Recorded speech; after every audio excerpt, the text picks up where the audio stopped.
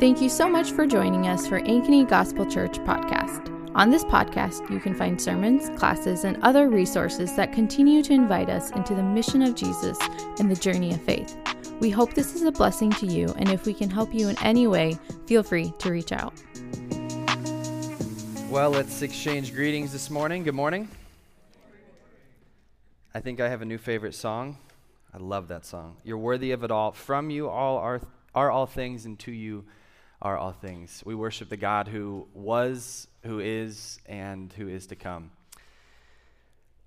I am going to open us in a word of prayer, and then we will dive into Philippians for the last time. Well, I hope you keep reading the book of Philippians, but for the last time together through this sermon series. So pray with me. Father, we recognize that you are worthy of it all. And we recognize that all the saints and the angels are right now bowing before you. They're casting down their crowns because you are the one that's worthy of everything. Father, with that image in our heads and our minds of every tribe, every tongue, every nation, every knee bowing, and every tongue confessing that you are Lord, we are just so thankful that we get to have a little taste of that right now. We're thankful that every time we wake up, every time we go to sleep, you're there with us.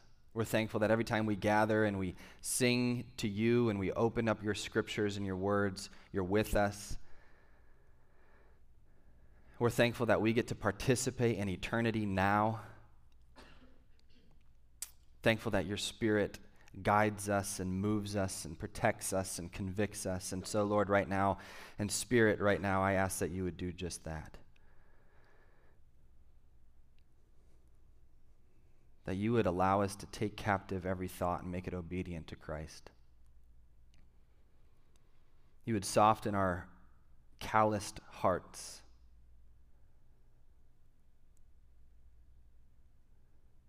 You would unstop our ears, God, so that we can hear you, so that we can know you, so that I can live from you and for you. And Lord, we ask you would give us joy. You would give us joy in this Thanksgiving season, in this holiday season, as we reflect on what you've already given us and what you did for us by becoming a human. God, give us joy, unspeakable joy. We ask that you would give us peace amidst this chaos. Peace in our minds, peace in our hearts, peace in our bodies. Finally, Lord, as we open up Philippians and we listen to it and we remind ourselves of what it says, I pray, Lord, that you would give us a self-emptying character, that we would pattern our lives after you, that we would pattern our lives towards the cross and emptying ourselves and humbling ourselves in selfless love for you and for others. Give us strength, we pray. And we pray all this in your Son's name and by the power of the Holy Spirit. And all God's people said, Amen. Around the 4th century, when Rome became a Christian nation, they started building cathedrals everywhere. They started building, Roman Catholic churches everywhere. And one of the things that they did is architects started building churches in the shape of a cross. So that if you were to look at it from an aerial view, look down at it, it would be in the shape of a cross. And the name for this shape was called cruciform. Cruciform. Cruci is from the word crucifix or cross, and form just means shape. So early on, when Rome became a Christian nation, a Christian empire, they would make cruciform buildings so that when you went to church, you didn't just sit in lines. You would actually sit in the pattern, the chairs would go this way and then the chairs would go that way in the shape of a cross. So you would actually embody the shape of a cross. So when the people of God gathered, they would literally be sitting in a cruciform, a cross-shaped way. Eventually, artists started taking this into consideration. They started painting and doing things a lot with crosses. So like the focal point of a painting would be in the kind of the shape of a cross. And oftentimes, the focal point in most paintings would be a cross itself. They did this because they didn't want people to just like think about the cross. They wanted people to actually like literally physically participate and be formed and to literally sit on a Sunday morning in the shape of a cross. And it was so that when the people of God, they met every day or every week to worship Jesus, they would actually become cruciform. They would become cross-shaped. Now, we don't do that today, right? We don't sit in a cross-shaped thing. I don't think we're not in a cross-shaped sitting situation here. But what they did, they were after something that I think we sometimes do today, but we sometimes miss today. They understood that the cross, the center of Christianity, the expression of love, they understood that that was something that you can't just believe about or think about. It's something that you have to actually embody. You have to actually be situated. Your lives, even from sitting down on a Sunday morning, should be in the shape of a cross. It's something that shapes you. In other words, they didn't just, one scholar puts it, they didn't just believe the gospel, they actually became the gospel. They didn't just believe the cross, intellectually was like, hey, this is good news. They actually, what they did from the littlest detail of sitting down on a Sunday morning was they became the gospel in such a way. We do this sometimes, or in a similar way, when we participate in communion every week. Every week, what are we doing? We are literally shaping we stand up physically, we walk to the front, we participate in communion, and we are shaping ourselves, reminding us of the center of the cross. Now, this is on a Sunday morning, right? On a Sunday morning, they would used to sit in a cruciform shape. We remind ourselves of the cross by taking communion together. But what does this look like every other day of the week? How do we situate our lives? How do we pattern our lives? How do we shape our lives to live a cruciform life on a Tuesday afternoon or on a Thursday during work or on a lunch break or when your family's in town? How do we actually situate our lives so that we live a cruciform life, a cross-shaped life? This is what we've been exploring in Philippians the last couple months, because this is exactly what Paul talks about. We actually started this series, this Philippians series, back in August with a question. And the question was, what does it mean to be a Christian? What does it mean to be a Christian? And this question, actually, the answer to this question isn't probably as evident as you think, because and I'm sure we have all interacted with people that say they're leaving the faith or they're leaving Christianity. And then when you hear them actually describe the Christianity and the faith and the church that they're a part of, you're thinking, well, that's not Christianity. That's not the Bible. That's not Jesus. You're walking away from something that you call Christianity, but it actually isn't Christianity. So what does it mean to be a Christian? We've seen in Philippians and in the Gospels and in the entire narrative of Scripture that to be a Christian is to empty yourself and be filled with Jesus. And who else did that? Jesus emptied himself to the point of death on a cross because of what? Because of love. The chief characteristic of a Christian is self-emptying love. The Apostle John knows this. They will know that we are Christians because we believe all the right answers. Nope. They will know that we are Christians because we go to church on a Sunday morning. No. They will know that we are Christians because of the way that we love one another. The thing that we've been saying, the theme that we've been talking about in Philippians, this idea that the way up is down. In other words, when we enter into the kingdom of God, we are actually entering into an upside down kingdom, where if you want to be first, you actually have to be last. If you want to be filled, you actually have to empty yourself. If you want to have, you actually have to give. If you want to live, you actually have to die. This is all patterned after Christ, who was in the form of God and he emptied himself and humbled himself to the point of death and then was vindicated and returned to the right hand of God the Father. We in this life are on a downward mobility path. We in this life right now, until Jesus returns or until we're raised from the dead, we in this life are pursuing the cross. We in this life are called to a cruciform life of emptying ourselves, of humbling ourselves, and of being obedient to God to the point of death for us, maybe literally, but death to ourselves, to our sin, and so that we can give life to others because we have been given life by God. Freely have we received, freely we give. And if you remember, Paul starts this letter with that idea. He says, Paul and Timothy, slaves of Christ. Slavery in the first century was not a good thing. This is not a title you wanted to say to other people. But he starts at, hey, just in case you don't get the theme here, I am a slave. I am a slave of Jesus Christ. And he goes on and he says, later in chapter 1, he says, even if the God, I'm getting ridiculed, I'm getting mocked, I'm in prison, and even if that is the case, I'm going to rejoice because the gospel is going forth. So Paul is happy in this upside-down way that he's in chains because contrary to what normally happened, what you would normally think of, he's in chains, which means that, he can't go preach, he can't go do what he was called to do, he can't do this, but he's saying actually the opposite is true. Because I am a slave, because I am in prison, the gospel is going forth abundantly. And then in chapter 2, he pivots and he starts talking about what does the expression of this selfless love look like? It looks like joy and it looks like unity. What can the church look like? We as a church plant here, right now. What can the church look like? It can look like endless joy and perfect unity. Why?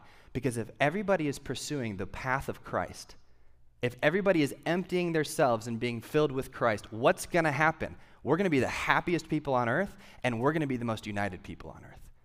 And Paul is saying that at the beginning of Philippians 2. He is saying, if you have any of this, make my joy complete by being unified.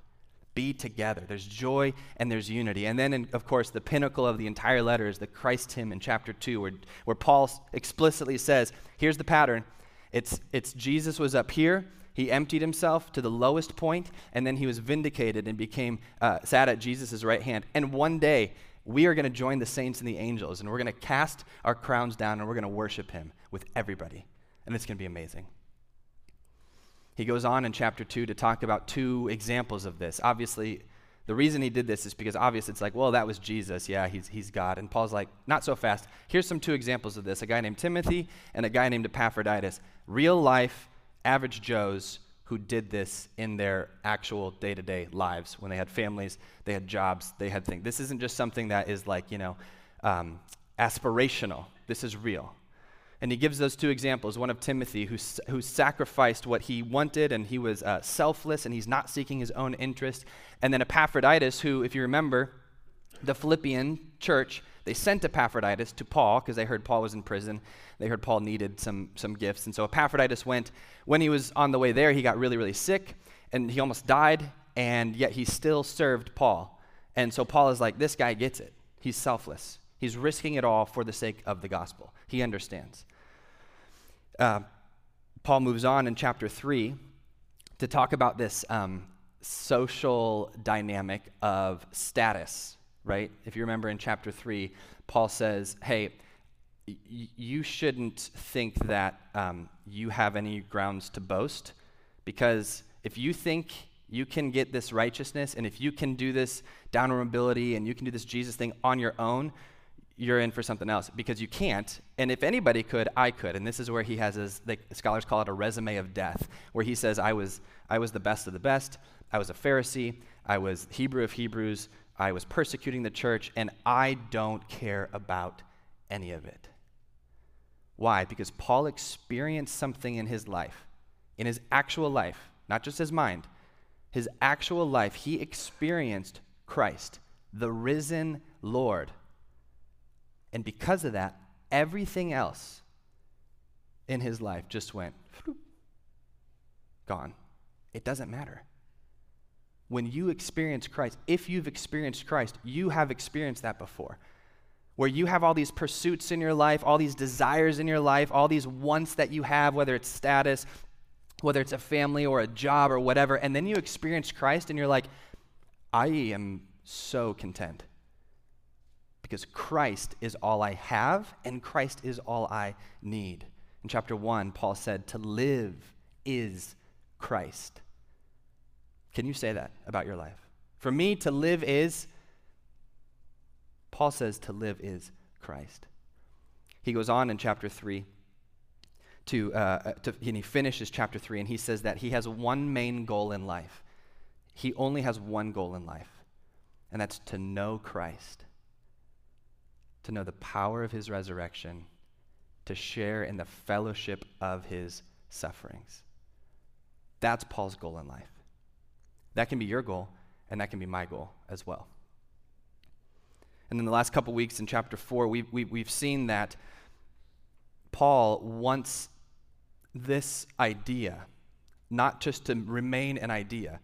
He doesn't want it to remain an idea, and he doesn't want it to remain an individual thing. Like, oh, okay, well, I'll be selfless in my life, and you be selfless in your life. You cannot be a Christian in isolation. It's not possible.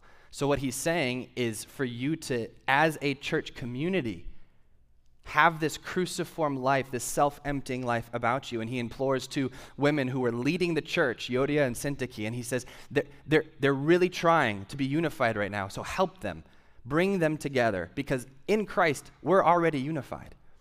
And then he goes on near the end of chapter 4 to talk about this thanksgiving that he's giving them. And so Paul thanks the Philippians for giving him a gift, and he says, actually, I didn't really need the gift.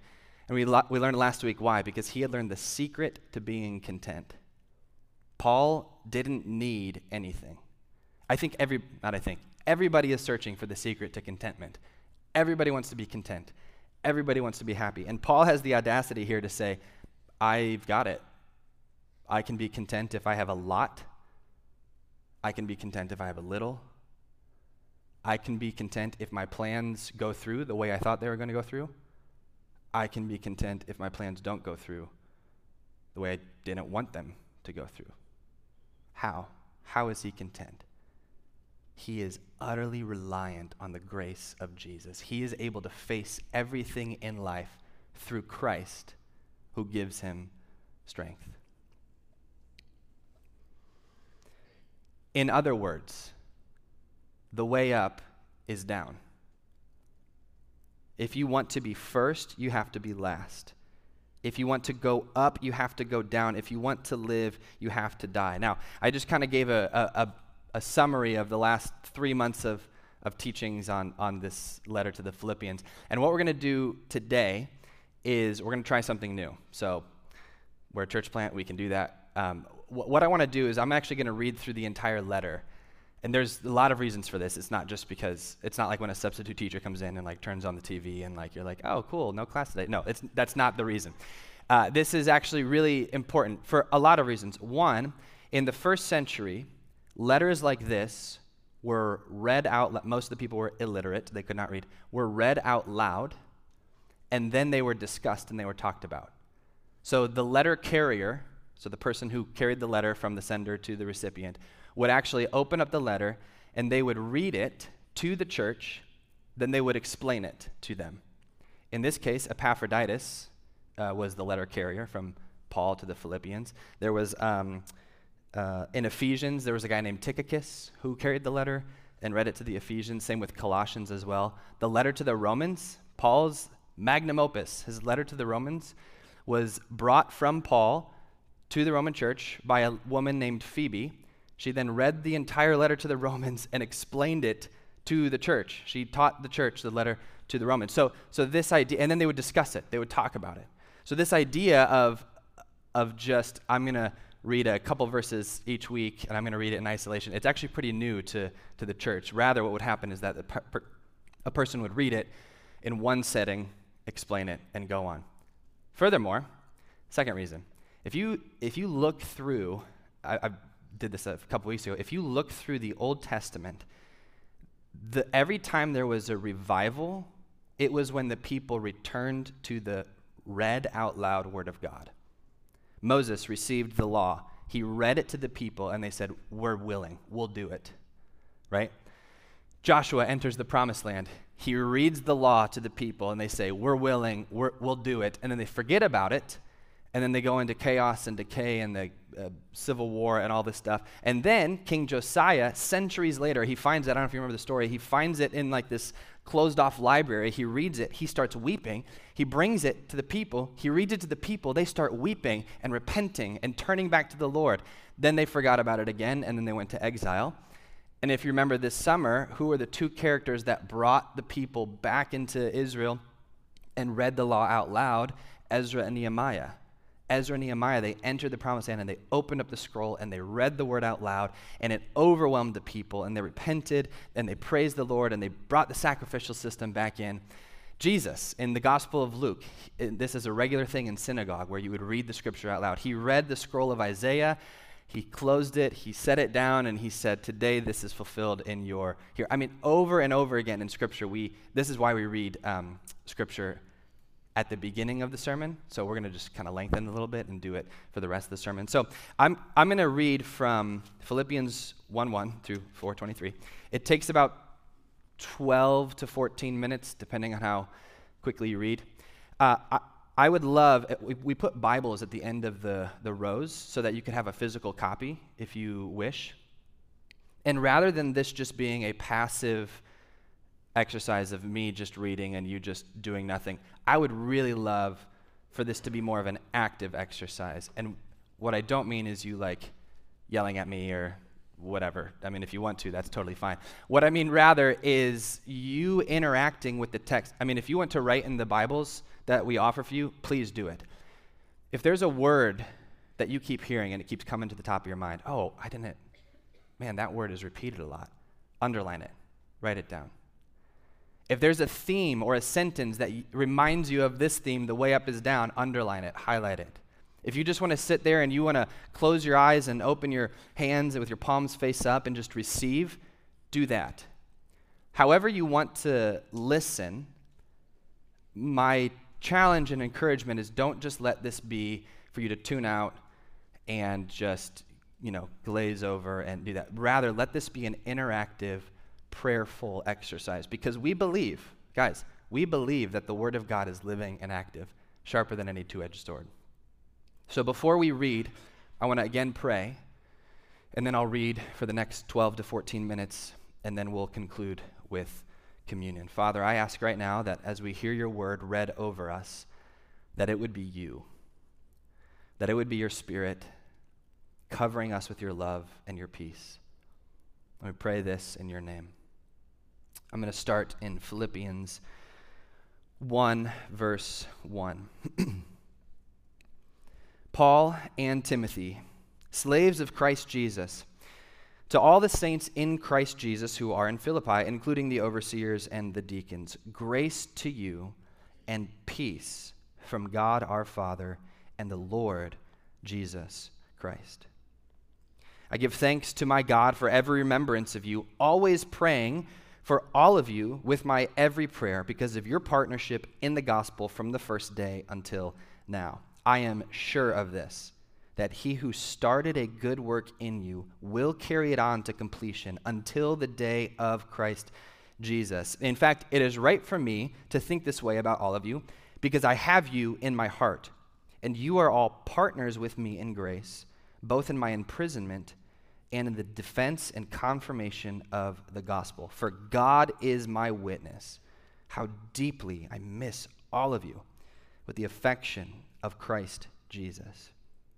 And I pray this, that your love will keep on growing in knowledge and every kind of discernment, so that you may approve the things that are superior and may be pure and blameless in the day of Christ, filled with the fruit of righteousness that comes through Jesus Christ to the glory and praise of God. Now, I want you to know, brothers and sisters, that what's happened to me has actually advanced the gospel.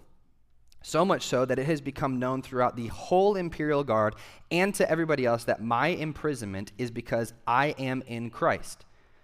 Most of the brothers have gained confidence in the Lord from my imprisonment, and they dare even more to speak the word fearlessly. To be sure, some preach Christ out of envy and rivalry, but others out of goodwill. These preach out of love, knowing that I am appointed for the defense of the gospel. The others, though, proclaim Christ out of selfish ambition, not sincerely, thinking that they're going to cause me trouble in my imprisonment. But what does it matter? Only that in every way, whether from false motives or true, Christ is proclaimed, and in this I rejoice. Yes, and I'm going to continue to rejoice because I know this will lead to my salvation through your prayers and help from the Spirit of Jesus Christ. My eager expectation and my hope is that I won't be ashamed about anything, but that now, as always, with all courage, Christ will be highly honored in my body, whether by life or by death. For me, to live is Christ, and to die is a gain. Now, if I live on in the flesh, this means fruitful work for me, and I'm not sure which one I'm going to choose. I'm torn between the two. I long to depart and be with Christ, which is far better, but to remain in the flesh is actually more necessary for your sake. So, since I'm persuaded of this, I know that I'm going to remain and continue with all of you for your progress and joy in the faith, so that, because of my coming to you again, your boasting in Christ Jesus may abound. Just one thing. As citizens of heaven, live your life worthy of the gospel of Christ.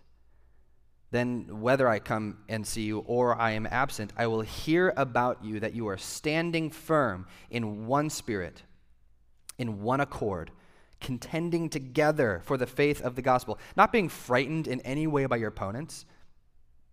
This is a sign of destruction for them, but of your salvation, and this is from God.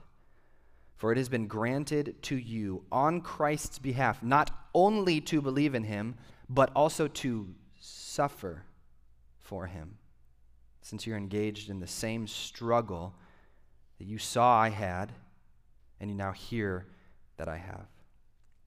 So, if there's any encouragement in Christ, if there's any consolation of love, if there's any fellowship with the Spirit, if there's any affection, or if there's any mercy, make my joy complete by thinking the same way, having the same love, united in spirit, intent on one purpose. Don't do anything out of selfish ambition or conceit, but rather in humility consider others as more important than yourselves. Everyone should look not to his own interests, but rather to the interests of others. Have the same attitude as that of Christ Jesus, who, existing in the form of God, did not consider equality with God as something to be exploited. Instead, what he did is that he emptied himself by assuming the form of a slave, taking on the likeness of humanity. And when he had come as a man, he humbled himself by becoming obedient to the point of death, even to death on a cross. For this reason, God highly exalted him, and he gave him the name that is above every name, so that the name that Jesus has, every knee will bow in heaven and on earth and under the earth, and every tongue will confess that Jesus Christ is Lord, to the glory of God the Father. Therefore, my dear friends, just as you have always obeyed, so now, not only in my presence, but even more now that I'm gone, work out your own salvation with fear and trembling.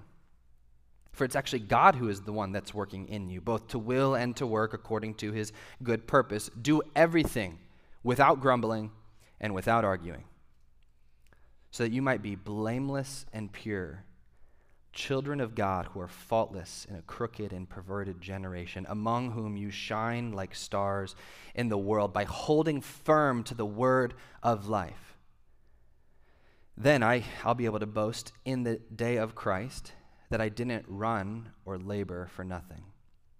But even if I am poured out as a drink offering upon the sacrificial service of your faith, I am glad and I rejoice with all of you. In the same way, you should also be glad and rejoice with me. Now, I hope in the Lord Jesus to send Timothy to you soon, so that I too may be encouraged by news about you. I don't have anybody else like-minded who will genuinely care about your interests. Everybody else seeks their own interests, not those of Jesus Christ. But you know Timothy's proven character, because he has served with me in the gospel ministry like a son with the Father. Therefore, I hope to send him as soon as I see how things go with me. I'm confident in the Lord that I myself will also come soon. But I did consider it necessary to send you Epaphroditus, my brother, my co-worker, my fellow soldier, as well as your messenger and minister to my need, since he has been longing for all of you, and he was distressed because you heard that he was sick. Indeed, he was so sick that he nearly died. However, God had mercy on him. Not only on him, but also on me, so that I wouldn't have sorrow upon sorrow. For this reason, I'm really eager to send him to you so that you can rejoice when you see him, and I will be less anxious. Therefore, welcome him in the Lord with great joy, and hold people like him in honor, because he came close to death for the work of Christ, risking his life to make up what was lacking in your ministry to me. In addition, brothers and sisters, rejoice in the Lord. To write to you again about this isn't any trouble for me, and it's better and a safeguard for you. Watch out for the dogs. Watch out for the evildoers. Watch out for those who mutilate the flesh. We are the circumcision, the ones who worship by the Spirit of God. We boast in Christ Jesus. We don't put confidence in the flesh, although I have reasons for confidence in the flesh. If anybody else thinks he has grounds for confidence in the flesh, I for sure have more. Circumcised the 8th day, of the nation of Israel, of the tribe of Benjamin, a Hebrew born of Hebrews. Regarding the law, a Pharisee. Regarding zeal, persecuting the church. Regarding the righteousness that is in the law, blameless. But everything that was a gain to me, I have considered to be a loss because of Christ. More than that, I also consider everything to be a loss, in view of the surpassing value of knowing Christ Jesus my Lord. Because of him, I have suffered the loss of all things, and I consider them as dung, so that I may gain Christ and be found in him, not having a righteousness of my own from the law, but one that is through faith in Christ, the righteousness from God based on faith. My goal in life is to know him and the power of his resurrection and the fellowship of his sufferings, being conformed to his death, assuming that I will somehow reach the resurrection from among the dead. Not that I've already reached the goal or am already perfect, but I make every effort to take hold of it, because I also have been taken hold of by Christ Jesus. Brothers and sisters, I don't consider myself to have taken hold of it, but one thing I do, forgetting what is behind and reaching forward to what is ahead, I pursue as my goal the prize promised by God's heavenly call in Christ Jesus. Therefore, let all of us who are mature think this way. And if you think differently about anything, God will reveal this also to you. In any case, we should live up to whatever truth we have attained. Join in imitating me, brothers and sisters. Pay careful attention to those who live according to the example you have in us. For I have often told you, and now say again with tears, that many live as enemies of the cross of Christ. Their end is destruction. Their God is their stomach. Their glory is in their shame. They are focused on earthly things. Our citizenship is in heaven, and we eagerly wait and anticipate for a Savior from there, the Lord Jesus Christ. He's going to transform the body of our humble condition into the likeness of his glorious body by the power that enables him to subject everything to himself. So then, my dearly loved and longed for brothers and sisters, my joy, my crown, in this manner stand firm in the Lord, dear friends. I plead with Euodia. I plead with Syntyche. Agree in the Lord. Yes, I also ask you, true partner, to help these women who have contended for the gospel at my side, along with Clement and the rest of my coworkers whose names are in the book of life. Rejoice in the Lord always. I'll say it again. Rejoice. Let your graciousness be known to everyone. The Lord is near. Don't worry about anything, but in everything, through prayer and petition with thanksgiving, present your requests to God, and then the peace of God, which surpasses understanding, will guard your hearts and your minds in Christ Jesus. Finally, brothers and sisters, whatever is true, whatever is honorable, whatever is just, whatever is pure, whatever is lovely, whatever is commendable, if there is any moral excellence, if there is anything praiseworthy, dwell on these things. Do what you have learned and received and heard from me and seen in me, and the God of peace will be with you. I rejoiced in the Lord greatly because once again you renewed your care for me. You were in fact concerned about me, but you actually lacked the opportunity to show it. I don't say this out of need, however, for I have learned to be content in whatever circumstances I find myself. I know how to make do with a little. I know how to make do with a lot. In any and all circumstances, I have learned the secret of being content. Whether well-fed or hungry, whether in abundance or in need, I am able to face all things through him who strengthens me.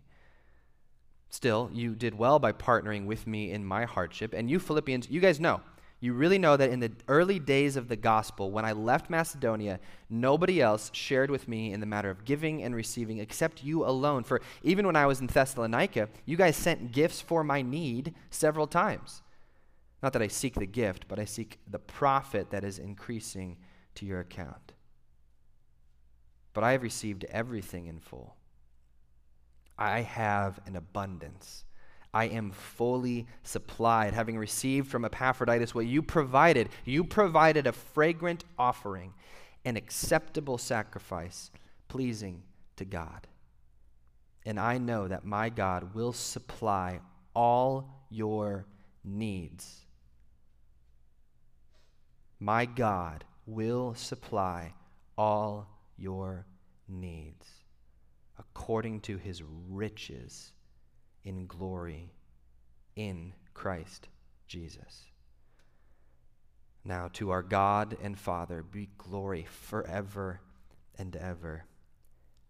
Amen. Greet every saint in Christ Jesus. The brothers who are with me, they send you greetings. All the saints send you greetings, especially those who belong to Caesar's household. The grace of the Lord Jesus Christ be with your spirit.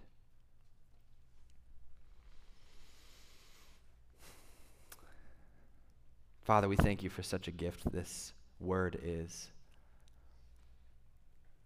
We thank you for Paul writing this thousands of years ago. Thank you for the church in Philippi. We thank you that your word can be read and it can change hearts. It can change minds. It can change lives.